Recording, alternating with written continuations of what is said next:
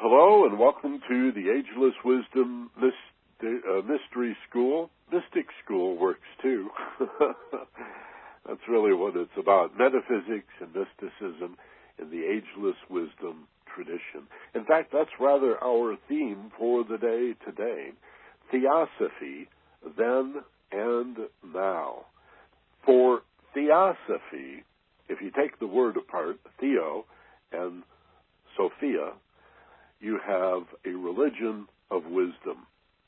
And said another way, a Prisca Theologia, which means the ancient teachings or the ancient and timeless wisdom teachings that really transcend the dogma of religion.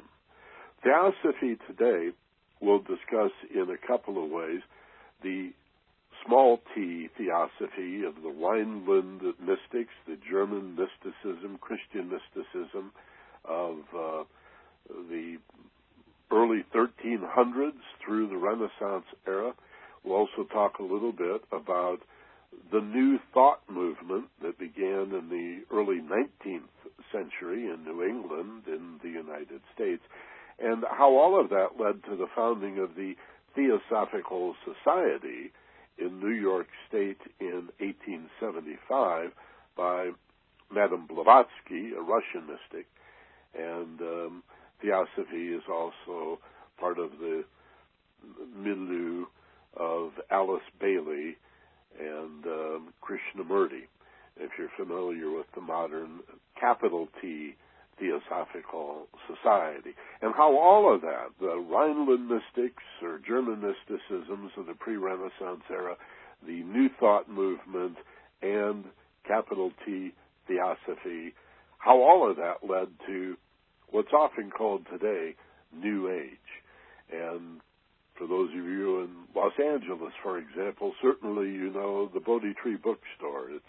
It's quite well known in the Southwest. In fact, in many ways, it's known all around the world, a single bookstore. That's pretty incredible. And what holds the Bodhi Tree together? What binds it all together? Are there books there on religion? Well, most definitely. But beyond the idea of a place where you could go to buy books or do research on what we would have to call comparative religion, there is this larger, overarching philosophy of mysticism and metaphysics, which speaks less to religion per se than to an individual's personal relationship with the divine and with his own overshadowing soul.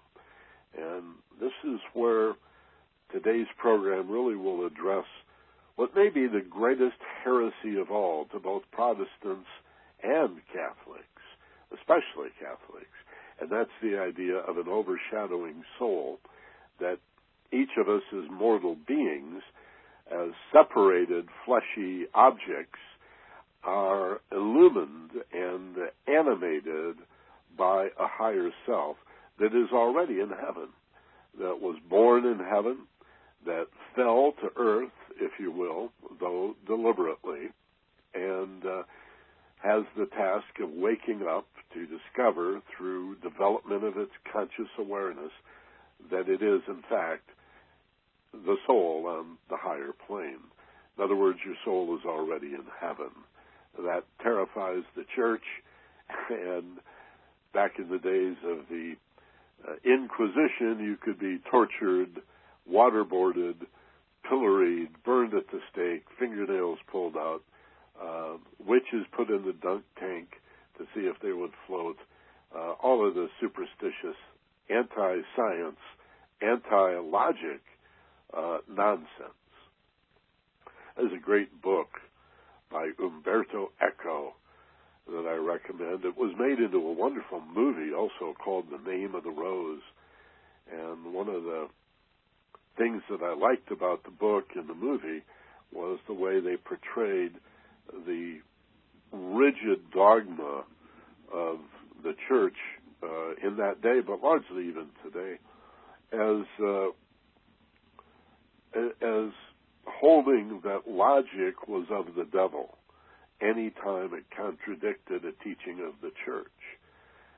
The church didn't argue. It just said, if you disagree with us, no matter how reasonable, you're in league with Satan and your work is of the devil. And many of them say that even today. For the Pope is infallible. He used to be a member of the Nazi youth, but he's, he's infallible now. Still runs the Office of Inquisition. I don't know if you know the Vatican maintains an Office of Inquisition, but they do. And so that's just a little overview of what we're going to do today. We're going to try and squeeze a lot in, and I'm going to use a rather broad brush in my comparisons. But to understand the roots of the New Age and to try to find the cohesiveness of New Age philosophy in Theosophy, again, Theo would mean religion, and Sophie, meaning wisdom. So if Theosophy needs to be translated briefly, it would be a religion of the ancient wisdoms, or the ancient teachings of all time, many of which are Gnostic.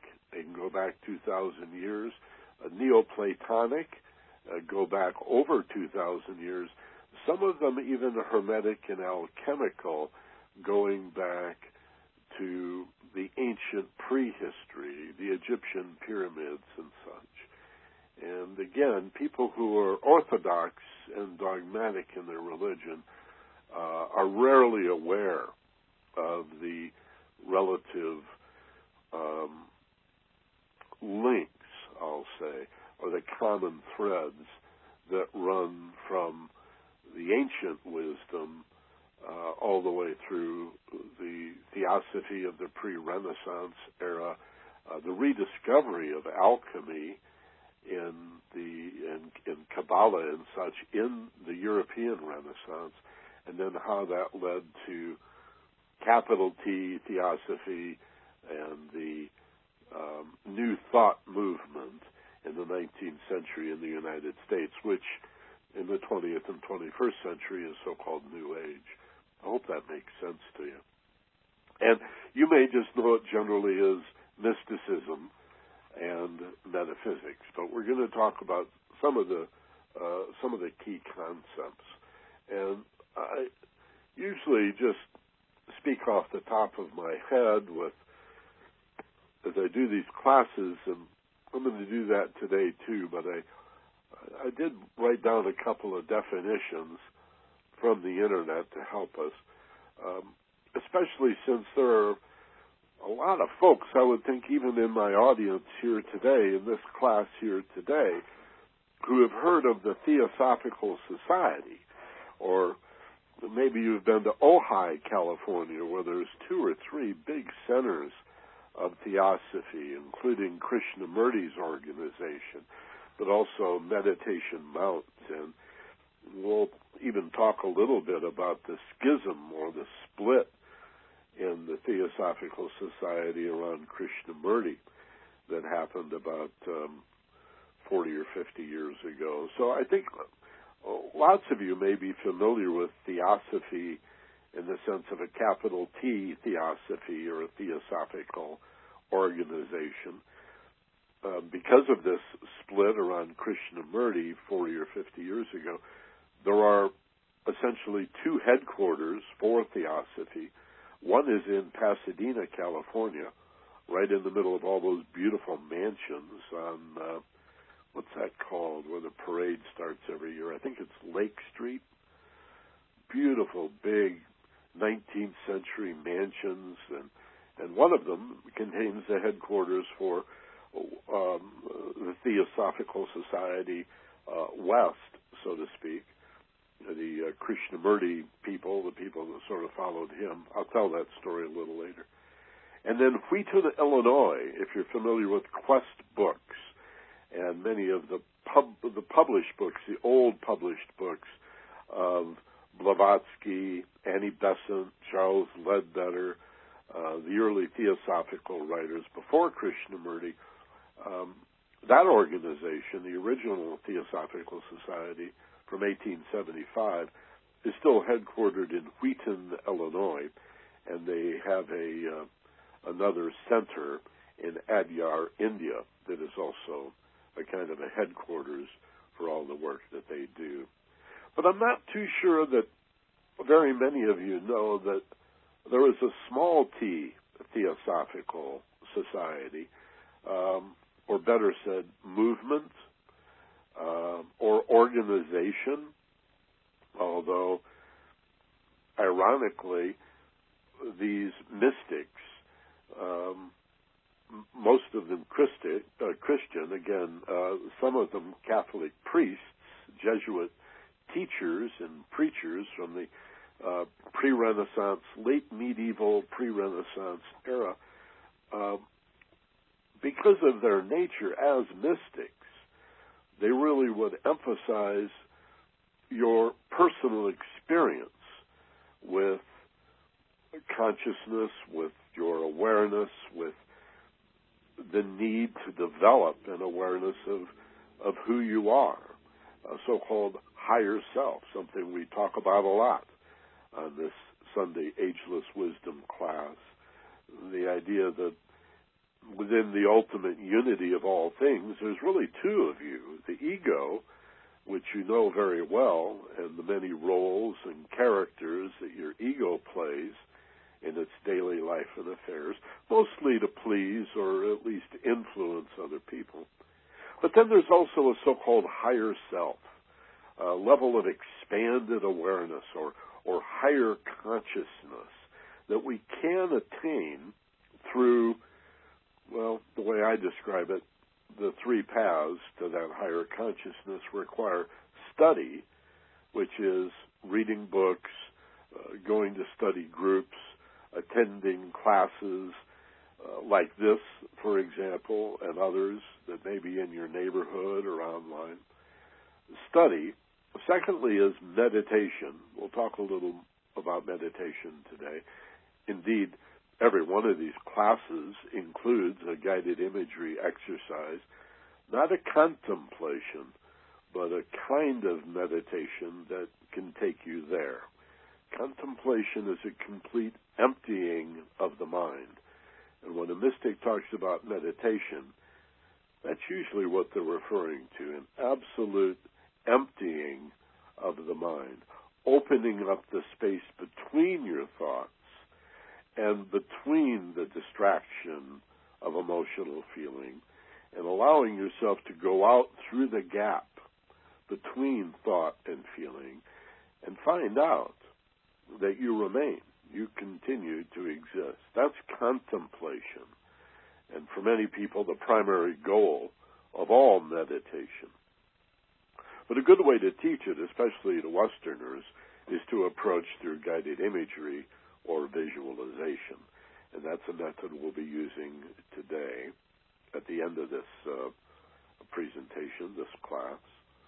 And then the third element in the path, I think, has got to be mindfulness, to be mindfully detached and have the awareness that you are more than what you think and what you feel.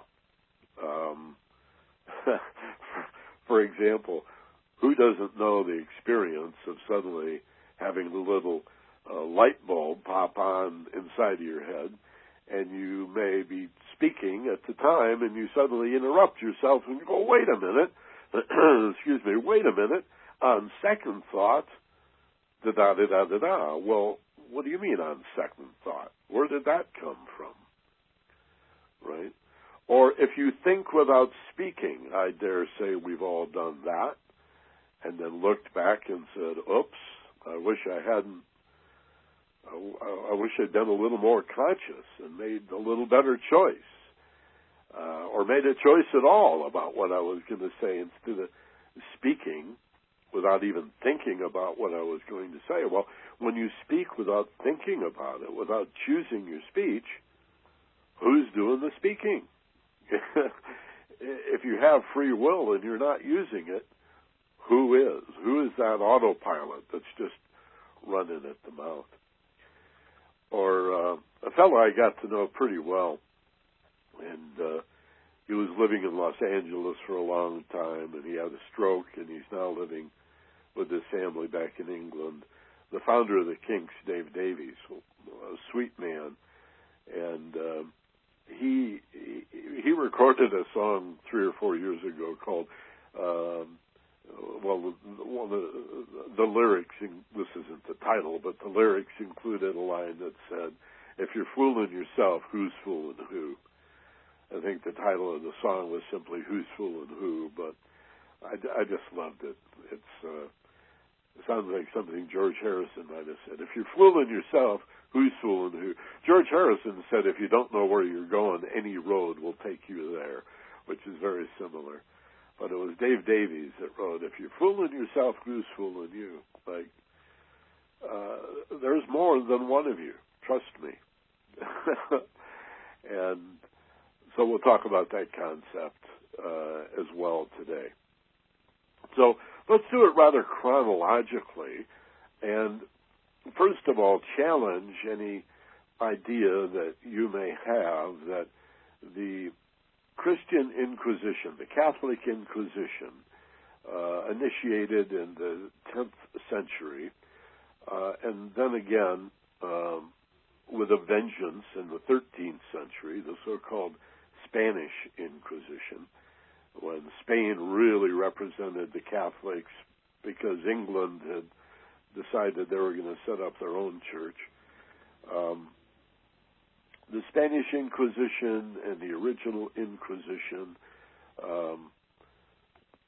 these were not simply crusades to kill the infidels, meaning the Muslims, Islam, or the heathens and the pagans and the people that just didn't believe in Christ. These crusades from the 10th through the 13th century, and to a lesser extent even today, it could be argued, were also targeted against the Christian mystics. In southern France, for example, they came to be known as the Cathars. And if you're familiar with Holy Blood, Holy Grail, and even some of the work pulled upon in Dan Brown's book, oh my God, the name of it is escaping me now. You know the one I'm talking about. They made it into the big hit movie. Ron Howard was the novel. Oh, I'll think of it in a minute.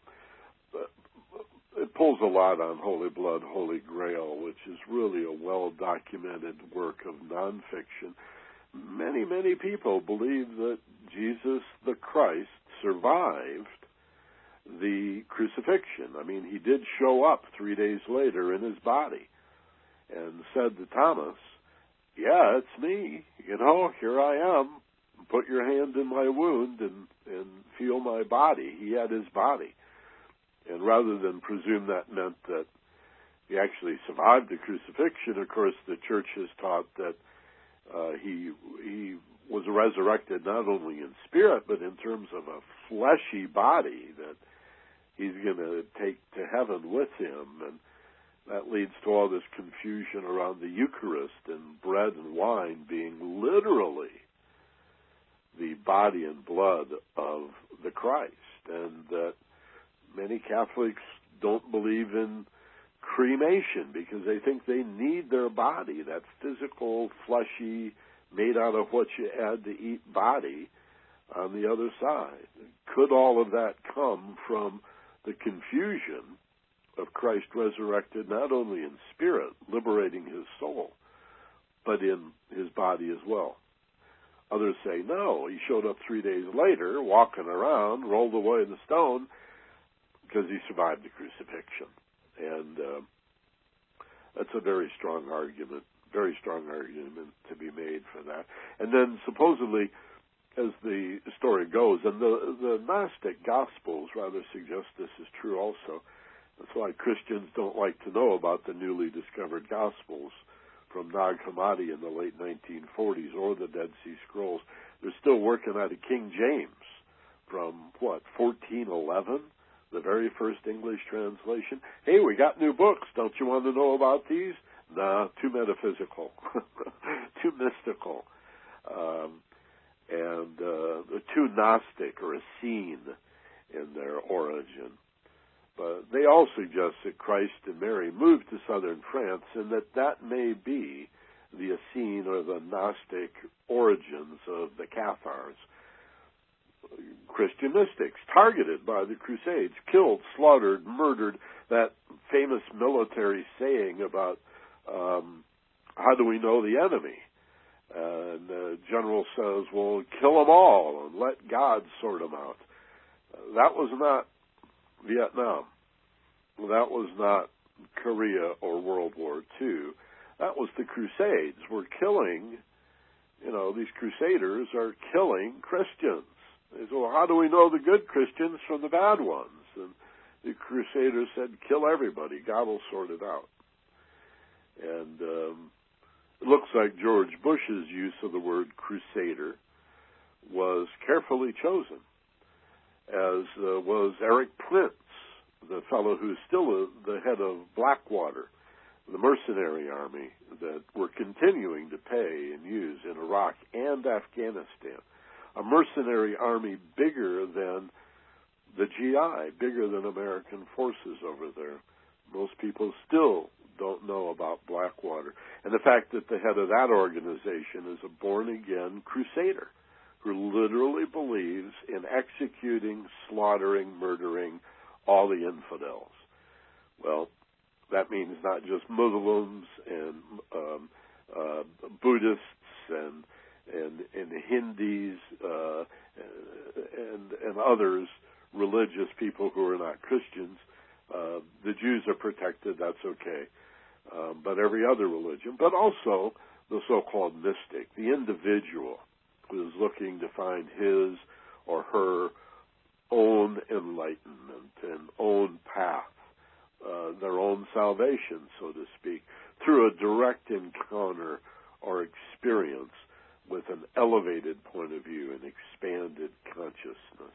Even though they may love Jesus and call themselves a Christian, it's likely Eric Prince and George Bush will come after you too. That's been the history of the Crusades. Okay? So, it's important to know that, and I don't think most Christians do, that there have always been, even in the formation of the church in the 2nd and 3rd century A.D., so to speak, Christian mystics, even fathers of the church, who believed in the basic tenets of of mysticism, such as reincarnation, karma, the universality of redemption. There's a controversial position that most Christians don't believe in, that everybody is going to be saved, that there really is no hell other than the conflicts and adversities, the trials and tribulations of living as separated forms in this physical universe. This would be hell to a mystic. And of course, the idea of a fall into incarnation would suggest that Eden, Adam and Eve, and heaven are the same place, and that the soul was created in heaven in the beginning of time, exists there perpetually as a reservoir of human souls that are then periodically extended into incarnation or reincarnation according to the law of karma, and will in the end of time all be redeemed or all be saved. This is called universalism. Okay? It's a little different in the Unitarian Universalist because they don't have the heavy Jesus influence. But also Unitarian is a reference to the Trinity ultimately being one, as opposed to Trinitarian. I always thought that was sort of interesting. If you ever go to a Unitarian Universalist church, you'll find people there of every religious persuasion and even of no religious persuasion. I've met atheists and agnostics at Unitarian churches, and I said, well, if you're an atheist, why why are you here? And they say, well, we like the company. Everybody is welcome at a Unitarian Universalist church. But universalism refers to the idea that all souls are redeemable. Everything is made of God, and why would God be lopping off parts and casting them away, right? In other words, everything is sacred, everything is holy. Everything is atoned or at one. Isn't that a nice little play on words? Atone or atonement, you can read as at one meant. So the idea that all souls return in terms of their conscious awareness to the ground of God. There is no hell. So these guys existed. And again, I guess if we're going to start with the Rhineland mystics of the early 14th century, then as the early small t Theosophists, then let me just read a little paragraph or two to define this. German mysticism, or Rhineland mysticism, is sometimes called Dominican mysticism, and it was a late medieval, pre-Renaissance Christian mystical movement, especially prominent within the Dominican order and also in Germany, although its origins can be traced back to Hildegard of Bingen. It is mostly represented by Meister Eckhart, Johannes Tauler, Jacob Boehme, and Henry Suso. And there are a few others, including an organization from the early 14th century called Friends of God. Again, Christians, they loved Jesus. Many of them were Catholic priests, but the church was not at all happy with their particular interpretations of the gospel. Remember, the Catholic Church has never been that interested in the New Testament or the Gospels. Not that many Catholics even own Bibles. That was part of the whole idea of a Protestant or Protestant Reformation was, can't we get back to studying what Christ had to say? Well, Christ never wrote anything down. Nobody really knows for sure what he had to say. But some of these guys came along 50, 60, 70 years later, 100 years, 200 years later, began to write and record what they knew, and then pulled all of that together in, I would say the 2nd to the 5th century A.D. is really when the Catholic Church was first formed. Check out an early church father named Origen, for example, or Augustine, and you find that these guys really are mystics as well. Their approach to the understanding of Christ was more in the Gnostic or the Essene traditions, where, for one thing, women were honored as equals to men. You can see clearly that even today the church will not recognize this, that there's something inferior about women in the Catholic Church. Especially if you've ever been to Catholic school and you've watched the nuns interface with the priests. Again, I'm quoting from, I believe this is a Wikipedia source, yeah. I like Wikipedia. You have to take everything from Wikipedia with a little grain of salt, but I thought this was pretty well written. The movement often seems to stand in stark contrast with scholasticism in German theology. Scholasticism, I should mention, was attempts by Thomas Aquinas in the 10th century A.D. to create a Christian religious philosophy that was as fundamental to all philosophy as math and science was to all physics and studies of motion and electromagnetism and such, to sort of create a universal philosophy around the teachings of Christ. That's known as scholasticism. Viewed as a predecessor of the Reformation, and again, here it's likely that this led Martin Luther and others to finally nail the letter to the door of the church and say, we're out of here. We're Protestants. We're going to form our own non-Catholic branch of Christianity. And then, of course, they split into a million people, a million branches. The contrast becomes very apparent. And, for example, the use of an approachable vernacular stands in stark contrast to the constrained Latin of the scholastics.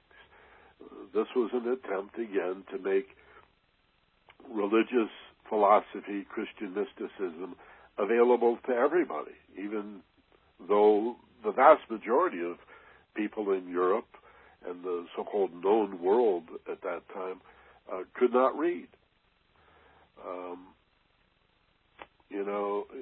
If you were to go to Oxford or Harvard, Oxford or Cambridge in the early Renaissance period, you might see 500 books total in their library, and all of them hand-printed until Gutenberg started setting type. Very important period. Approachable vernacular stands in stark contrast to the Latin of the scholastics, and the increased focus on the laity stands in stark contrast to the more deeply sacramental understanding of the church. So it's an idea of making religion more accessible and more approachable. And again, the mystics are the ones who get credit for this. Instead of the church being between you and God, so you serve the church and the church serves God, the mystics always thought, let's get rid of the church altogether, or have organizations like the church serve the individual and the community, which then serve God directly. Like, let's get the church out of the way. We talked a little about this last week. And these elements are both taken up and transformed in the writings of Martin Luther. German mysticism can also be viewed as a practical application of scholasticism, though Meister Eckhart is most well known for his popular German sermons. He also wrote a lengthy philosophical exposition of the same teachings in Latin. So he's trying to bridge the gap, right, between the church and the ordinary common folks. Some scholars have read him, meaning Meister Eckhart, as a rather orthodox Thomist, seeing his mysticism as flowing naturally from established teachings, but I'm not going to get into that kind of detail. I'm going to talk about Eckhart and some of the main characteristics of this Rhineland mysticism or German mysticism beginning in the early 1300s, late 1200s, early 1300s. One, I've already mentioned, the focus on laymen as well as clerics, that everybody should have access to this knowledge.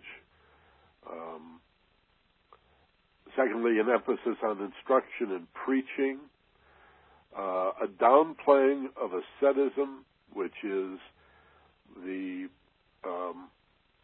anti-materialism, the embracing of poverty, and that's probably a good way to say it, embracing poverty as a non-materialism as a path to spirituality. That was downplayed, though it was understood by these guys that materialism could get in the way. And certainly the church never had a problem with being materialistic. The emergence of this German mysticism or early Theosophy also had a focus, for it was, after all, Christian mysticism, on the New Testament, less on the Old Testament. Notice how so many fundamentalists, evangelicals, or born-agains today call themselves Christian, but they'll quote the Old Testament before the New Testament. They want the Ten Commandments in the schoolroom. They're not interested, it seems, in the Beatitudes. And that's part of evangelicalism. A focus on Christ rather than the church and the use of the vernacular, common language, rather than Latin or Hebrew. Okay? Now, Meister Eckhart is really where you have to begin. And I want to share just a couple of quotes from Eckhart. this fellow really was, as a priest, teaching in church and preaching in church, teaching at a major Catholic university in Germany, found guilty of heresy in 75 counts. The Catholic Inquisition, the Crusaders, right, found Eckhart, a Catholic priest, guilty of heresy. This is what I meant earlier by don't believe the Crusades or the Inquisitions was only out to get Muslims and pagans. They were after the Cathars and the mystics and anybody that didn't conform to this very orthodox, ultra-conservative view of Christianity. One of the biggest crimes, apparently, that Eckhart committed was to tell his congregation one Sunday that they should never wish that they had not sinned. And the church just went crazy because you're supposed to feel very, very guilty of all, and very bad for all of your sins. And Meister Eckhart, his position was, well, how else are you going to learn? After all, sin means to miss the mark. It's a big oops. It almost always means, I'm sorry, I didn't mean to do that, but, I was tempted, I was drunk, I was, overcome by lust and love, and I regret it now, but, I'll learn. And Eckhart was okay with that, so never wish that you hadn't sinned, provided you learned from your mistake. Good enough to get waterboarded and burned at the stake by the Catholic Church. Now, Eckhart had the last laugh because he died of old age before the Inquisition could torture him and kill him, but that's one of the better-known heresies of the day. But here's just a couple of quotes from Eckhart that I wanted to share with you. In no particular order. Listen to this. The eye which I think this is rather famous. The eye with which I see God is the same eye with which God sees me. Think about that. It's one of those barbershop mirror riddles. All right. This is arguing very clearly against the popular idea held even today that God is very far away and separated from its creation. Eckhart said, we are one and the same. He said, the eye with which I see God is the same eye with which God sees me. Now, he's not talking about physical eyeballs, is he? He's talking about the so-called third eye. What did Christ say? When the eye becomes single, the body is filled with light. Well, we better get that out of there. We don't want any references to Hinduism and yoga and their chakra system. It's the Ajna Center, for God's sakes. It's the pituitary gland. It's the mind's eye that sees when we close our physical eyes and turn away from the distraction of the physical world. That's where you find the spiritual world. Here's another Eckhart quote. The knower and the known are one. Simple people imagine that they should see God as if he stood here and they over there. I read that wrong. As if he stood there and they here. This is not so. God and I, we are one in knowledge. The knower and the known are one. It's good for you. Stretch your forehead a little bit. This is stuff that a lot of us so-called New Agers that are attracted to this kind of a class and this study, stuff you feel, stuff that makes perfect sense to you, but you thought you had to go to Hinduism or Buddhism or Eastern philosophy to get. That's what Blavatsky did. We'll come to the new Theosophists in just a minute. And a couple other by Eckhart. All God wants of man is a peaceful heart.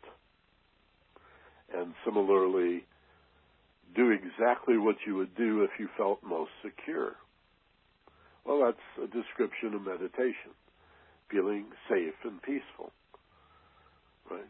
Eckhart's also most known, I think probably his most famous quote, is the quotation that goes, "If the only prayer you ever said was one of gratitude, that would suffice."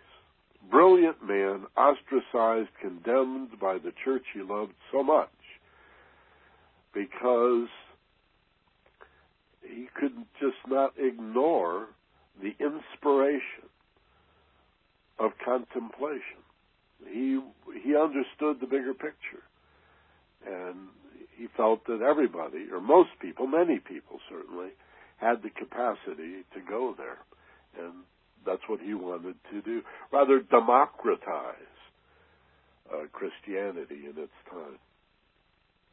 About 100 years later, Jacob Boehme comes along. This is a fascinating story. I wish I had more time. He was a shoemaker, and one day, sunlight hit a pewter plate in such a way as to cause him to become fascinated.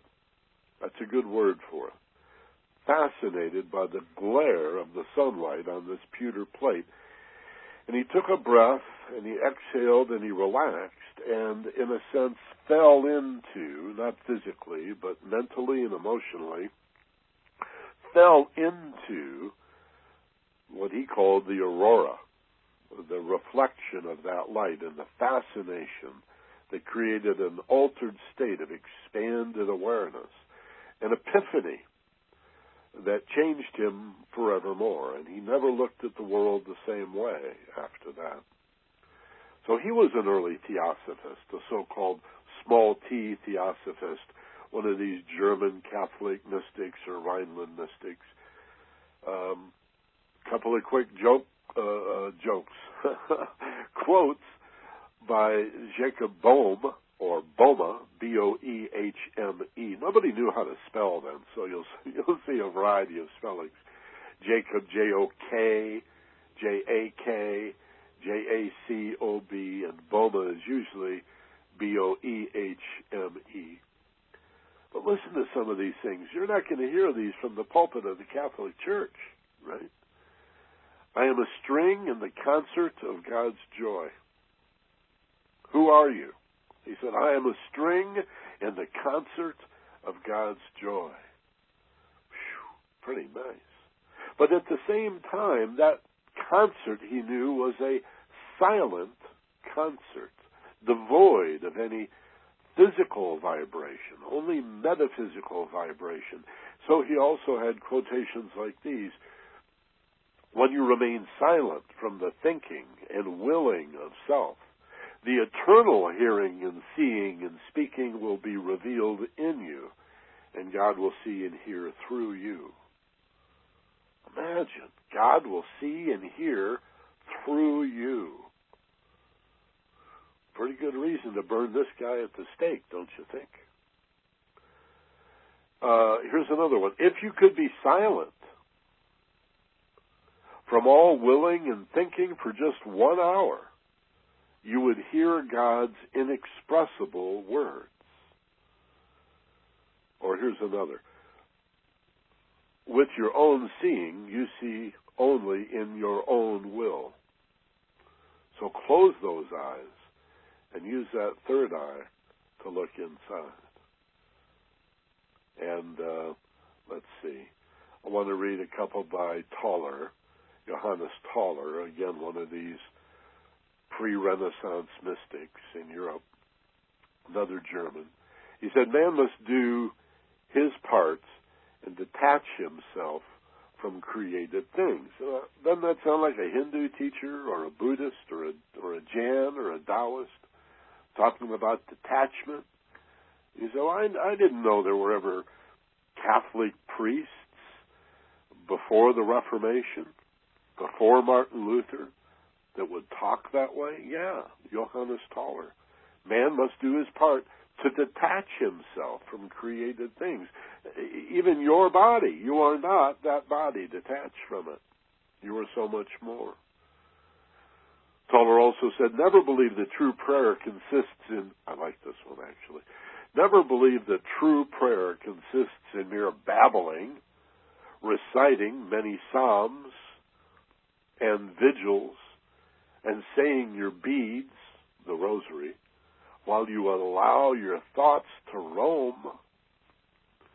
There's a great Spanish mystic that came along a couple hundred years later, Saint Teresa of Avila, who wrote a book about mindful prayer and said essentially the same thing, that all this Catholic praying the same two prayers over and over, two prayers for 2,000 years, over and over and over and over and over again, is just a setup for the mind to wander. So while you're saying your rosary and your prayers and doing your penance, you're thinking about dinner and sex and paying the bills and how am I ever going to fix this thing that's broken. And meanwhile, you just go on and on and on with your prayers, right? And to say, hey, wait a minute, maybe you should put your attention on what you're saying, was again to encounter the wrath of the church, because that was not a church teaching. The church teaching was do it methodically, do it by rote, and we don't care where your mind goes. Here's another one by Toller, one of these early Theosophists. He said, in the most intimate, hidden, and innermost ground of the soul, God is always essentially, actively, and substantially present. Here the soul possesses everything by grace, which God possesses by nature. Again, the idea that you don't have a soul, you are a soul. And it exists now, and it's already in heaven, and each of us, as a separated, fleshy, mortal being growing older with every beat of your heart, is an extension of that soul. That perhaps the church has it wrong when it suggests in its infallibility that upon conception God creates a new soul and tucks it inside your body. And heaven is devoid of that soul until you die, and only if you've been a good little boy or girl, according to the church, can you ever hope to ascend to heaven. Well, these Christian mystics say, no, that's not true. That's just the church and its fancy gold-platedness and its vaulted cathedrals and its expensive tapestries and linens, getting all confused and making heaven this exclusive place. When the mystics have said, what could possibly be more democratic? The fact that everybody already lives there, in this middle ground between heaven and earth. Well, then we get to the capital T, Theosophy. Today's class, Theosophy, Then and Now. Well, in 1875, a Russian mystic named Blavatsky, Helena Petrovna Blavatsky, founded in 1875 a organization, a movement really, that became known as Theosophy, the religion of philosophy or the religion of ageless wisdom, such that today when you use the word, and many New Age people do, it's been forgotten that there were these early thinkers hundreds of years ago who really set up the Reformation, which led to Martin Luther splitting off the Protestant or Protestant wing, which continues to this day to split off into smaller groups. And so most people think of Theosophy as the Theosophical Society, but around Krishnamurti, even that split away. So if you look at the old Theosophical writings, you're talking about books by Blavatsky herself, primarily The Secret Doctrine, Isis Unveiled, and The Key to Theosophy, 3 good books. The third one, The Key to Theosophy, is very small, brief, an easy read. Isis Unveiled and The Secret Doctrine are very long, very pithy, very difficult reads. Very difficult.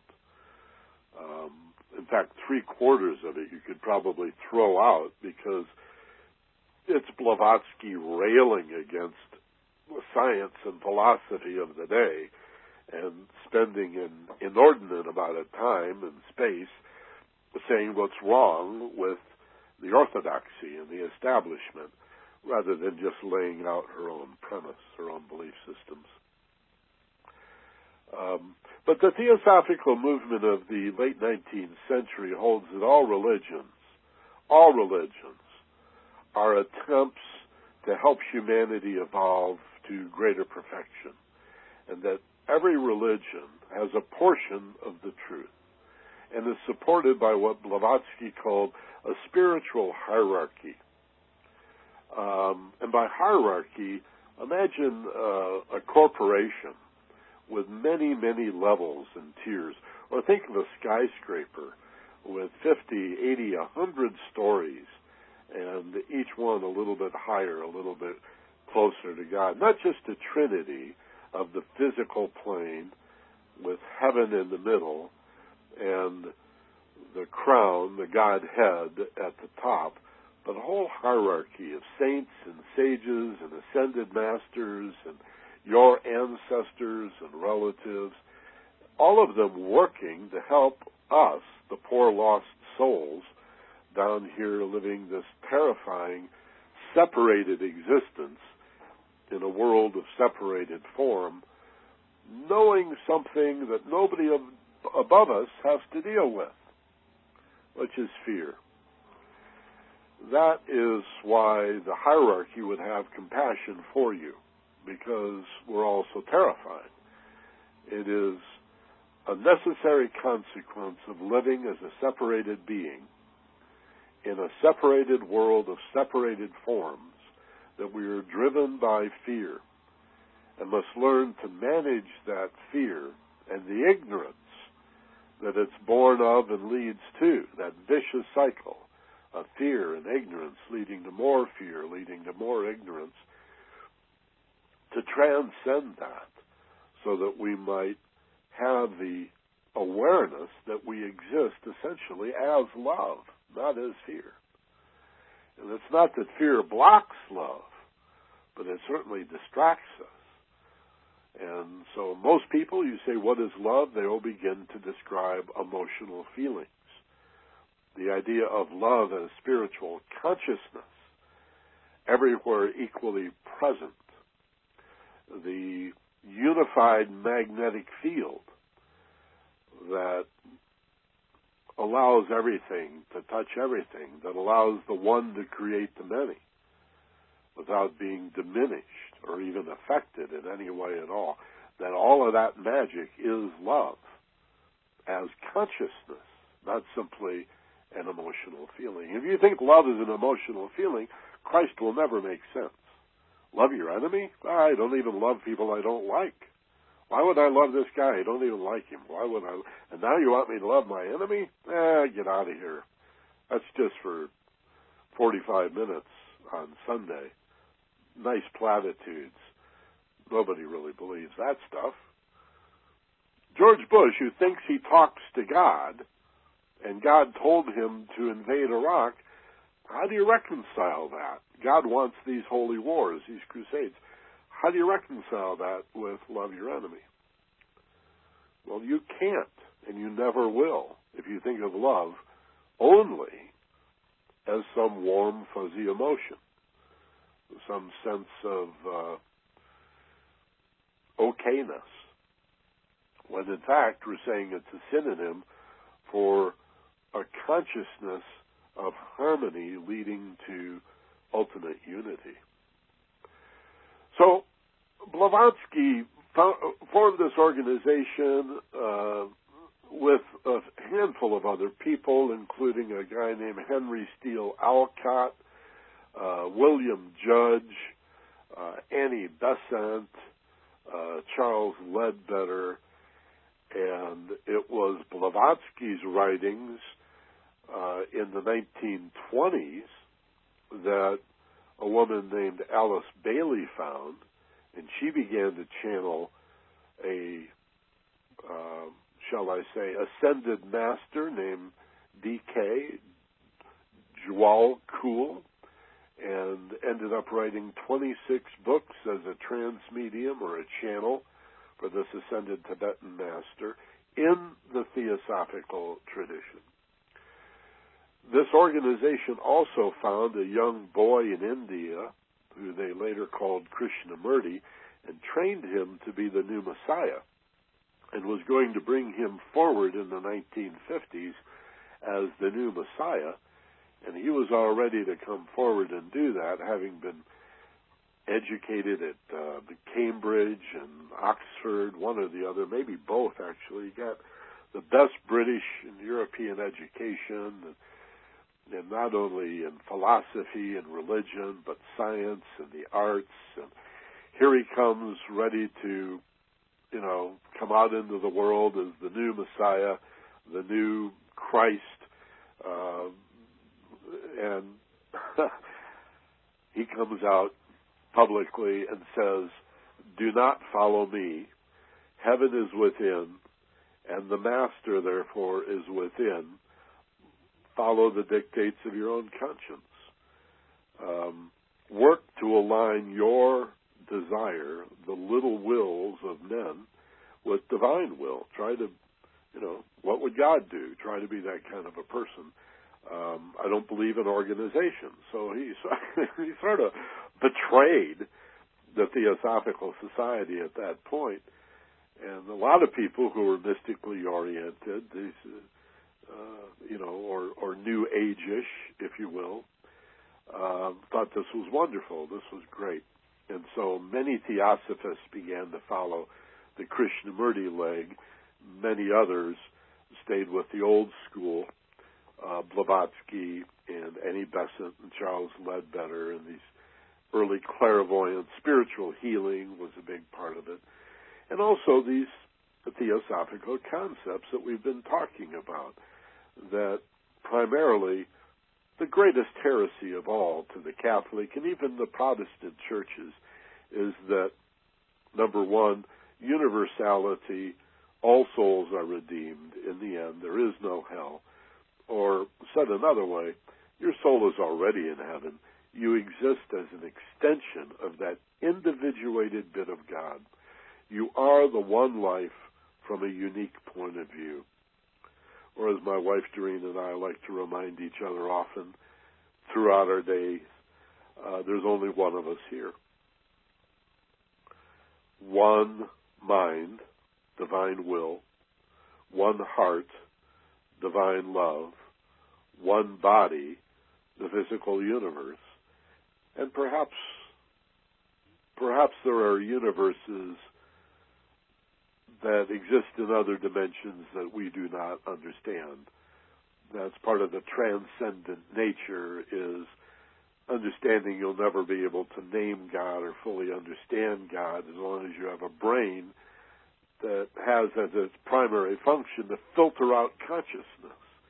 That's one of the things the brain does, is filter consciousness so that you can focus and deal, right? One of the biggest problems with psychedelics over the years that we've experimented with psychedelics is it tends to unplug the filter, kick open the jam, so to speak, and people will say, well, remember the Beatles song, "It's All Too Much," the love that's shining all around you, and you just start to swoon and you can't concentrate. There's just so much reality flowing in, even though it's a chemically induced state. It certainly is parallel in so many ways identical to the spontaneous epiphanies, or those brought about by contemplation and meditation that mystics have discussed and written about from time out of mind. Okay, so that's about as much as I have time for in discussing Theosophy then and now, the small t Theosophists of the pre-Renaissance era, the Rhineland mystics, the German mystics, so-called, the early Theosophists, and then the Theosophical movement known today. I just want to mention quickly the New Age or New Thought movement that began 1820s, 1830s, about 50 years before Blavatsky and company founded the Theosophical Society.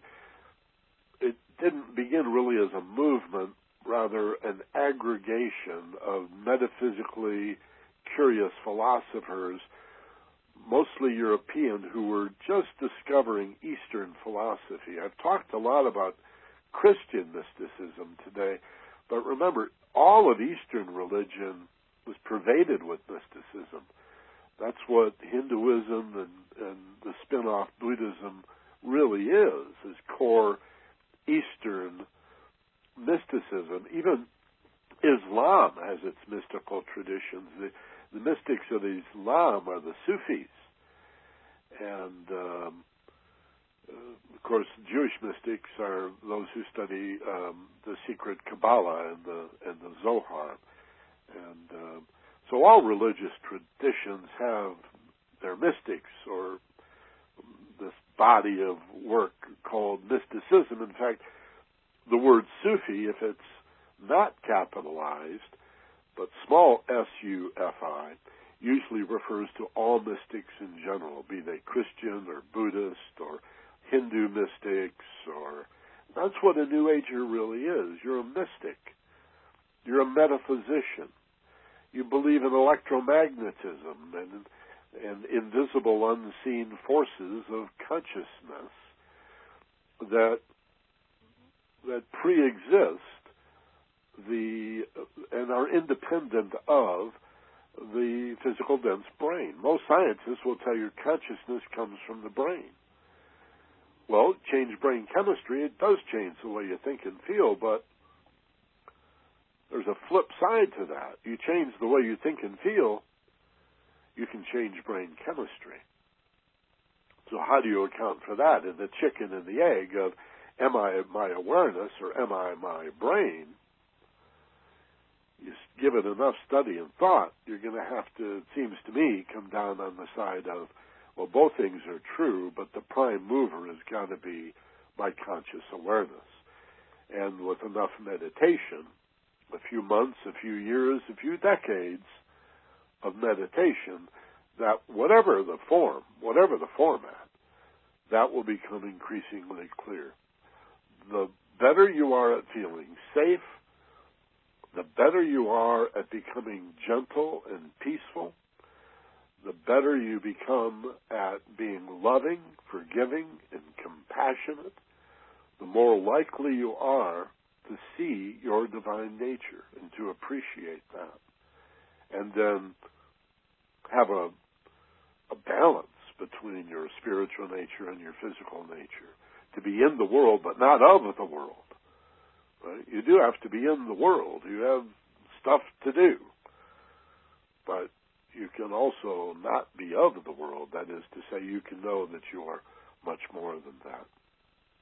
Okay, let's go to your comments and your questions by text or by telephone. Again, if you're on the telephone now and I see callers, you can, by pressing *2, raise your hand.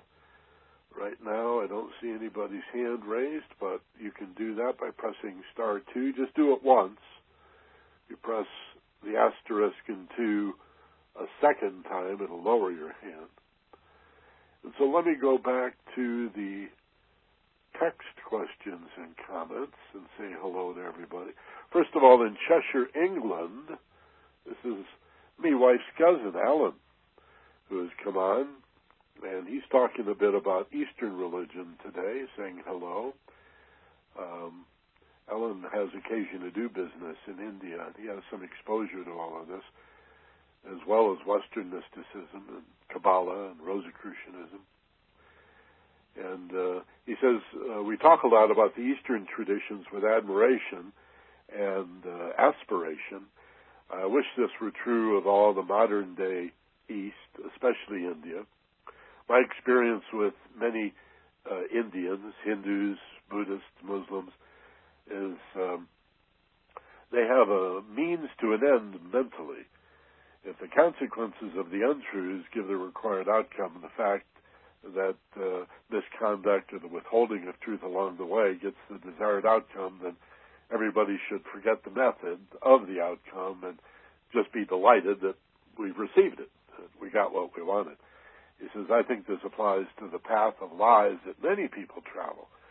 Unfortunately, it's rare that the path leads to fulfillment, even when the desired outcome is achieved. And say hello to me cousin Doreen. Thank you, Ellen, for popping in and saying hi. In Albuquerque, Diane Loff is with us. She says, hello. Hope this finds you well in beautiful Hawaii. The last few classes have been great. Perfect topics. Thank you, Diane. And thanks back at you. And aloha, Diane. And Albuquerque is a beautiful place as well, I must say. And good Mexican food. In Los Osos, not far from San Luis Obispo, there on the California coast. Philip says, hello, Michael. I look forward to your webinars and podcasts. I've received much value for my personal growth at 60 years of age.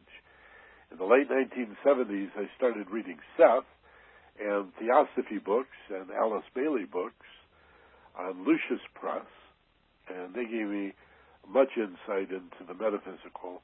I love your shows and information, Philip. Yeah, there you go. Alice Bailey came out of the Blavatsky, and Seth, he's another transmedium. Jane Roberts was the author, and she channeled a multi-dimensional entity named Seth. Very popular today are the books that The Secret was based on, the Esther Hicks books. Again, transmediumship. Make of that what you will. I'll tell you, my feeling is that virtually all, the vast majority, if not all, trans-channelers and so-called mediums are channeling their own higher self. They're channeling themselves. They are intuiting their own oversoul. But if you ask them, they have much more romantic versions. Jane Roberts would say, oh no, this is Seth.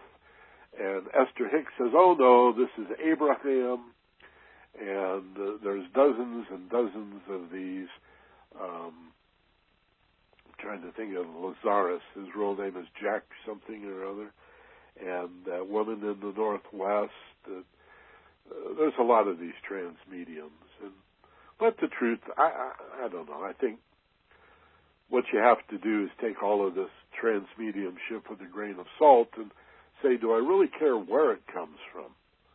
What matters is the quality of the information, and does it resonate? Does it ring true for me from within? That's the important thing. Don't get too caught up in the glamour, which is emotional distortion around the idea of transmediumship. Bailey, transmedium, channeling DK, Joel Kuhl. Profound, remarkably intelligent stuff. To the point, and I love Seth, to the point that personally I just speak for myself. I don't see what difference it makes, where the information comes from. Excuse me, is that the New Testament or is that Shakespeare? Or is that some Sufi mystic from the Middle Ages? Or did Buddha say that? No, it was my friend Harry down the block. He said, what difference does it make where it comes from if in your quiet moments, with your eyes closed and your emotional nature calm and the mental nature quiet, it speaks to you and it resonates, then I would say trust it and value it and develop it from there. In Lake Charles, not sure if that's Lake Charles, California or Louisiana or exactly where, but Richard is in Lake Charles, and he says, no question, just wanted to let you know how glad I am to be listening again. Thank you. Thank you, Richard. Glad to have you on board. In Tucson, Lorelai's with us again this week. Aloha, Michael. Thanks for bringing enlightenment to my world. You've really made a difference in my life and many others. Thanks for being there. Peace and love to you and Doreen always. Lorelei. Thank you, Lorelei.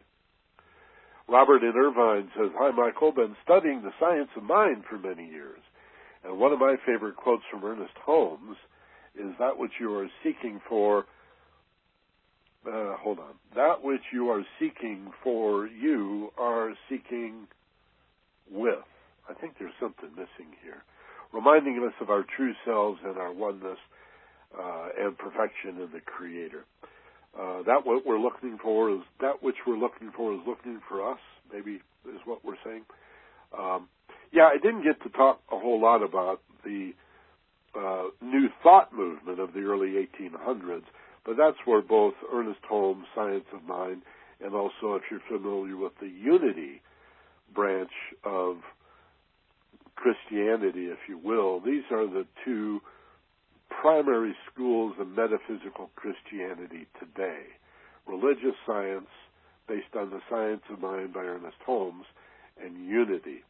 You're finding a lot of religious science churches are changing their name, however, so as not to be confused with Christian Science or Scientology.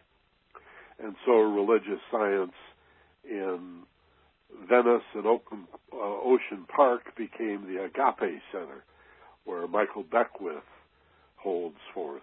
Or up in Simi Valley, the religious science church of Simi Valley is now called the One Spirit Center. Religious science down in Huntington Beach recently changed its name. I forget the name of it. It's like an Eastern term. But they're all religious science-based. And then there are many Unity churches around. And they come out of Missouri and the writings of Charles Fillmore and his wife. And all of them, the Fillmores, Ernest Holmes. Ernest Holmes has a brother who started a branch of religious science in Japan that's very popular throughout Asia and here in Hawaii also among Japanese people. All that came out of the work of Phineas Park Quimby and Emma Curtis Thompson. I think I'm saying that right.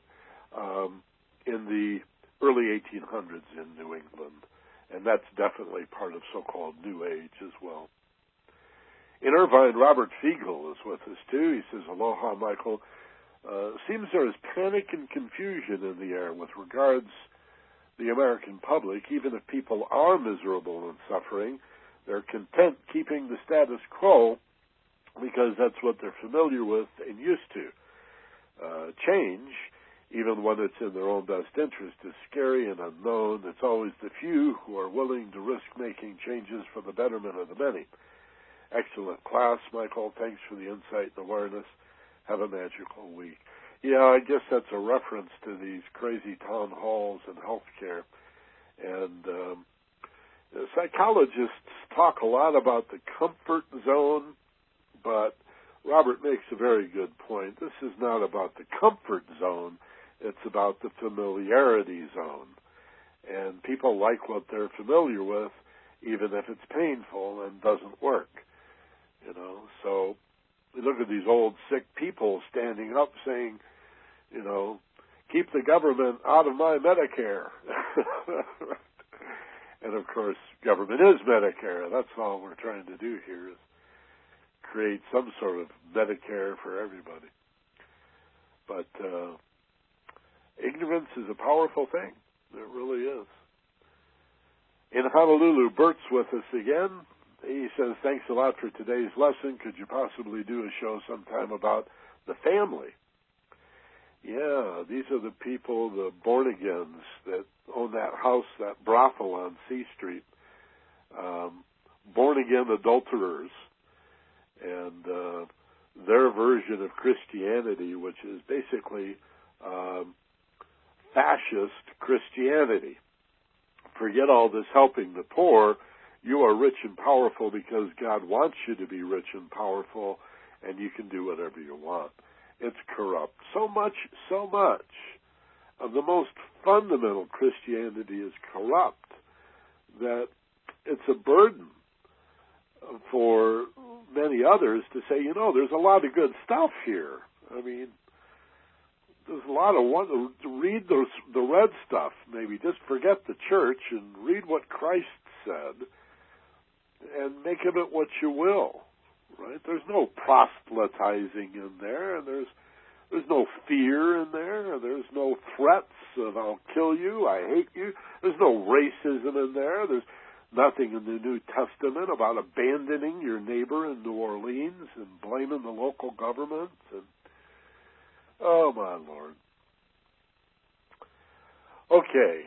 And Donna from Albuquerque makes a very good point. And she says, she says, I enjoy your talks. I'd like to hear less theory and more how can I make my life work better today. Donna, that's what the Focus Passion site is all about. So what you're saying is that's what you're looking for, the personal development stuff, and that's what Steve and I do every week. It's studio quality.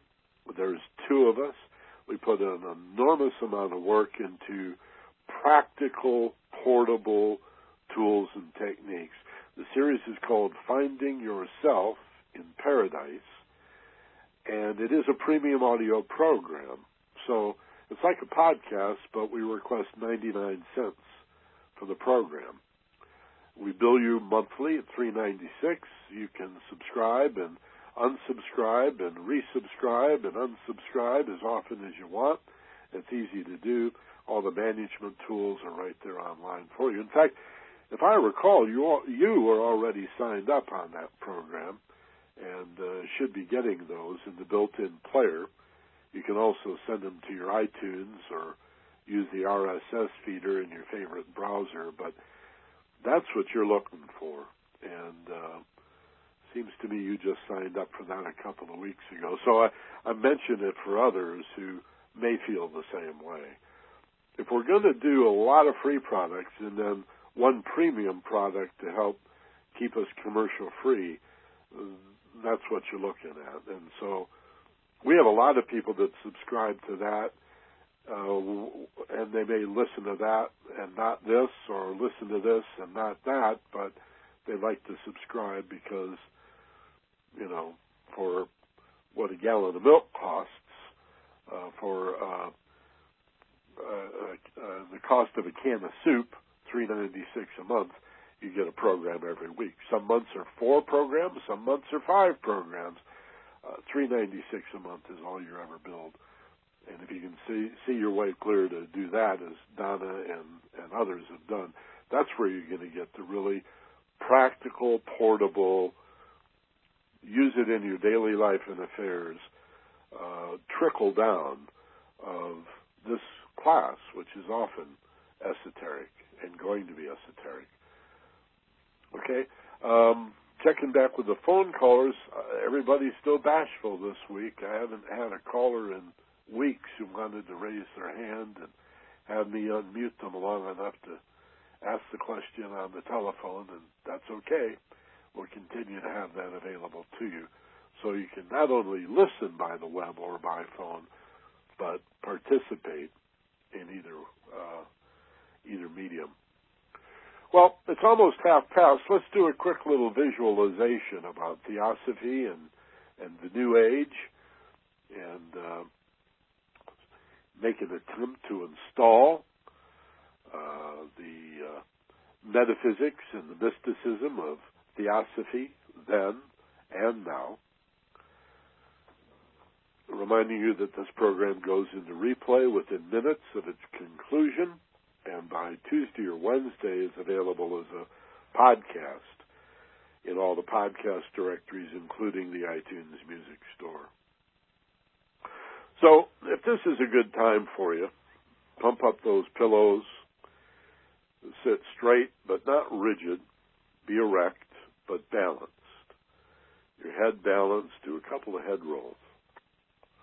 And then balance your head on your neck and your shoulders. Let your shoulders fall back to open up the rib cage. And take 2 or 3 slow, deep breaths from the diaphragm, filling your lungs. Hold for just a moment before you exhale fully and completely beyond where you'd normally stop, all the way out. And do that 3 or 4 times. at your own rate, as slowly as you can. In through the nose, hold for just a moment, exhale just as slowly out through the nose or the mouth. But ideally, breathe in through the nose if you can. And then allow your breathing to find a natural rhythm or cadence. And gently move your awareness from wherever it resides in your head or body. Wherever that awareness usually resides, move it to the bottom of your nose, to that ridge line of cartilage between the nostrils at the very point where air enters and leaves the body. And gently and effortlessly, as if you exist as a little pinpoint of awareness on the bottom of your nose, watch your body breathing itself, all by itself. Create and sense within your body a feeling of deep relaxation. Feeling very, very safe, very relaxed.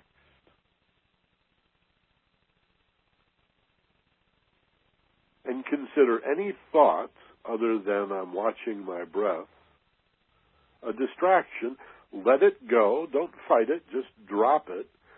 And gently, repeatedly if necessary, put your attention back on the bottom of your nose and watch your breath. This, for many tens of millions of people all around the world, is their lifetime practice, this meditation, to simply watch the breath. For soon, in a matter of minutes, perhaps days, certainly within a few weeks of a practice like this, you'll begin to feel as if you're watching somebody else's body doing the breathing. Like you, the watcher or the witness, is somehow detached from this body that's doing the automatic breathing. And then it's a short step to learning to mindfully detach from your thoughts and actually choose which thoughts to respect and which thoughts to release, which feelings to embrace, and which need insight and understanding by dwelling gently upon the hurt or the upset. This ability, this means of detachment, of taking one step back to see the bigger picture, to really comprehend, is a natural consequence of watching your breath. Through that mindfulness, the mystics of all religions and all ages, in all cultures and all times,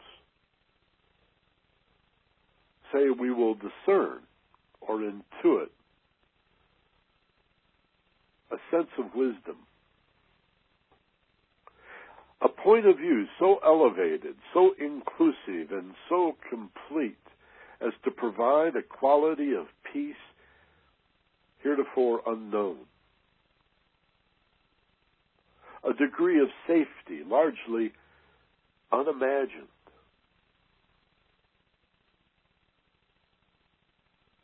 a perspective on your values, your morals and ethics that leaves little room for doubt or question about the type of person you naturally are. Not instinctively, but innately, available through intuition. Not instinct,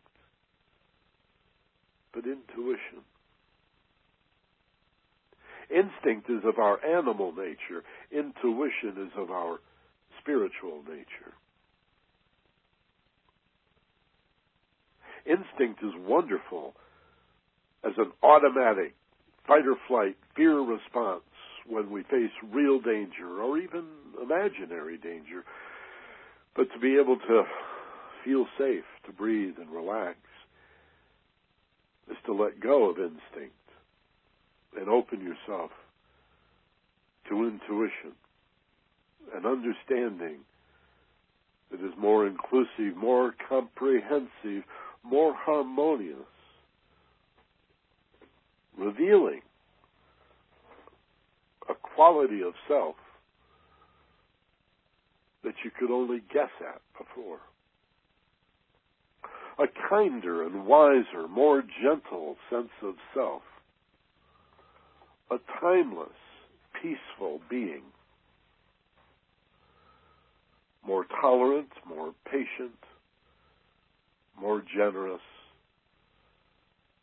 more forgiving, more compassionate, more spiritual, more truthful, more godlike. And that higher self is alive now, standing above you and behind you, as close as your own breath. Divinity from a particular point of view, that you may experience this life, and that the one life can know through your experience as an individuated bit of the one life.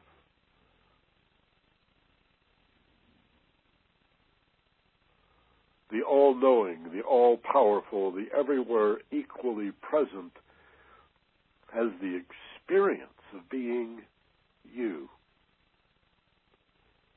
and sees through your eyes and feels through your heart, not so much when you're afraid, but to an ever greater degree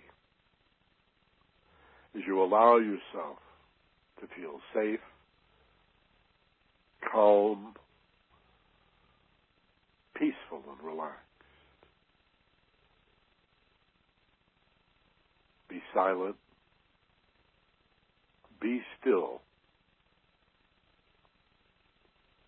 Calm your emotional nature. And quiet even the mind by letting go. And soon all of the distractions of the physical world, with your eyes closed, will be replaced by an awareness greatly expanded of your potential to receive inspiration intuitively and to express that beauty, that love, and that truth out into the world, needing nothing in return.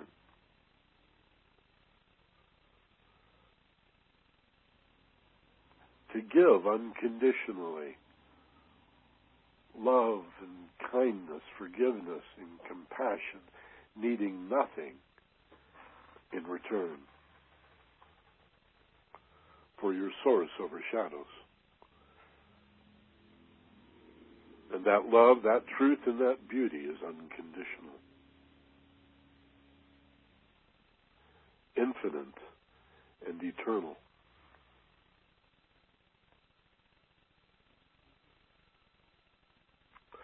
Tell yourself that this peace of mind, this safe and relaxed countenance, can be carried by you back into the waking state, into your daily life and affairs. In fact, as we end this class and you move on into your life today, see how long you can maintain this awareness. I don't mean hold on to it. Certainly don't grip or clutch it. Hold it gently, the awareness of the higher self, the truth of your divinity, how long can that be managed? How long can you remain aware in a physical, dense world, bombarded by stimulus, visual, auditory, kinesthetic, olfactory, gustatory, all the stimulus? How long before it distracts you? And then return to your daily meditation. Just like recharging your cell phone. Plug in. Say to yourself now simply, silently and internally, and so it is. And so it is. There's nothing to believe here except that you are magnificent, eternal, infinite, and much more than you've ever believed. And you can handle that. Bring that with you gently into the waking state as you now take a slow, deep breath, inhaling. Fill your lungs fully, completely. And now, exhale, feel a letting go. Open your eyes, wide awake, alert, feeling refreshed and rested, feeling really good. And thank you very much for being in class today. Go to focusedpassion.com and check out the personal development, the material that Donna's asking for that she says is practical and the stuff we can apply in our daily life and affairs. We've got that for you as well. In a premium audio program, they're usually 45 minutes to an hour. Compelling conversations, Steve and I, back and forth together. You sort of eavesdrop. And also guided meditations like the one we just finished. Focused on personal development, on your potential as a human being. Practical tools for practical problems, everyday stuff. It's all there at focusedpassion.com. Remember the ED, focusedpassion.com. Get the free programs. Just leave a name and an email address, choose a password. You get 6 free programs, complete programs, for free, right? And if you like it, then come back and leave your credit card information, your ATM card, and try it out. If you don't like it, unsubscribe. If it didn't meet your expectations in any way at all, let us know. We'll refund your month. I think you're going to like it. Most people do. And that's really the way we support all of the other work that we do. 99 cents a week. Check it out. And how about meditating on it? See what the higher self says about listening not only to this, but the Focus Passion programs as well. And if you're in Hawaii and especially on the Big Island or willing to travel, remember we've got a seminar, Steve and I and our friend Larry Shawanka, Saturday, September 5th, Hilo, Hawaii, from 9 in the morning till 1 in the afternoon, all on self-awareness. That's Saturday, September 5 in Hilo, Hawaii. For more information, we've got a bunch of websites set up. I guess for you, to make sure you get a discount, I'll give you a 25% off if you email me, and I'll give you the right link for the discount. Email me at mb@theagelesswisdom.com, mb@theagelesswisdom.com. And as always, be gentle, love life, and take care of each other. From Maui, Hawaii, aloha.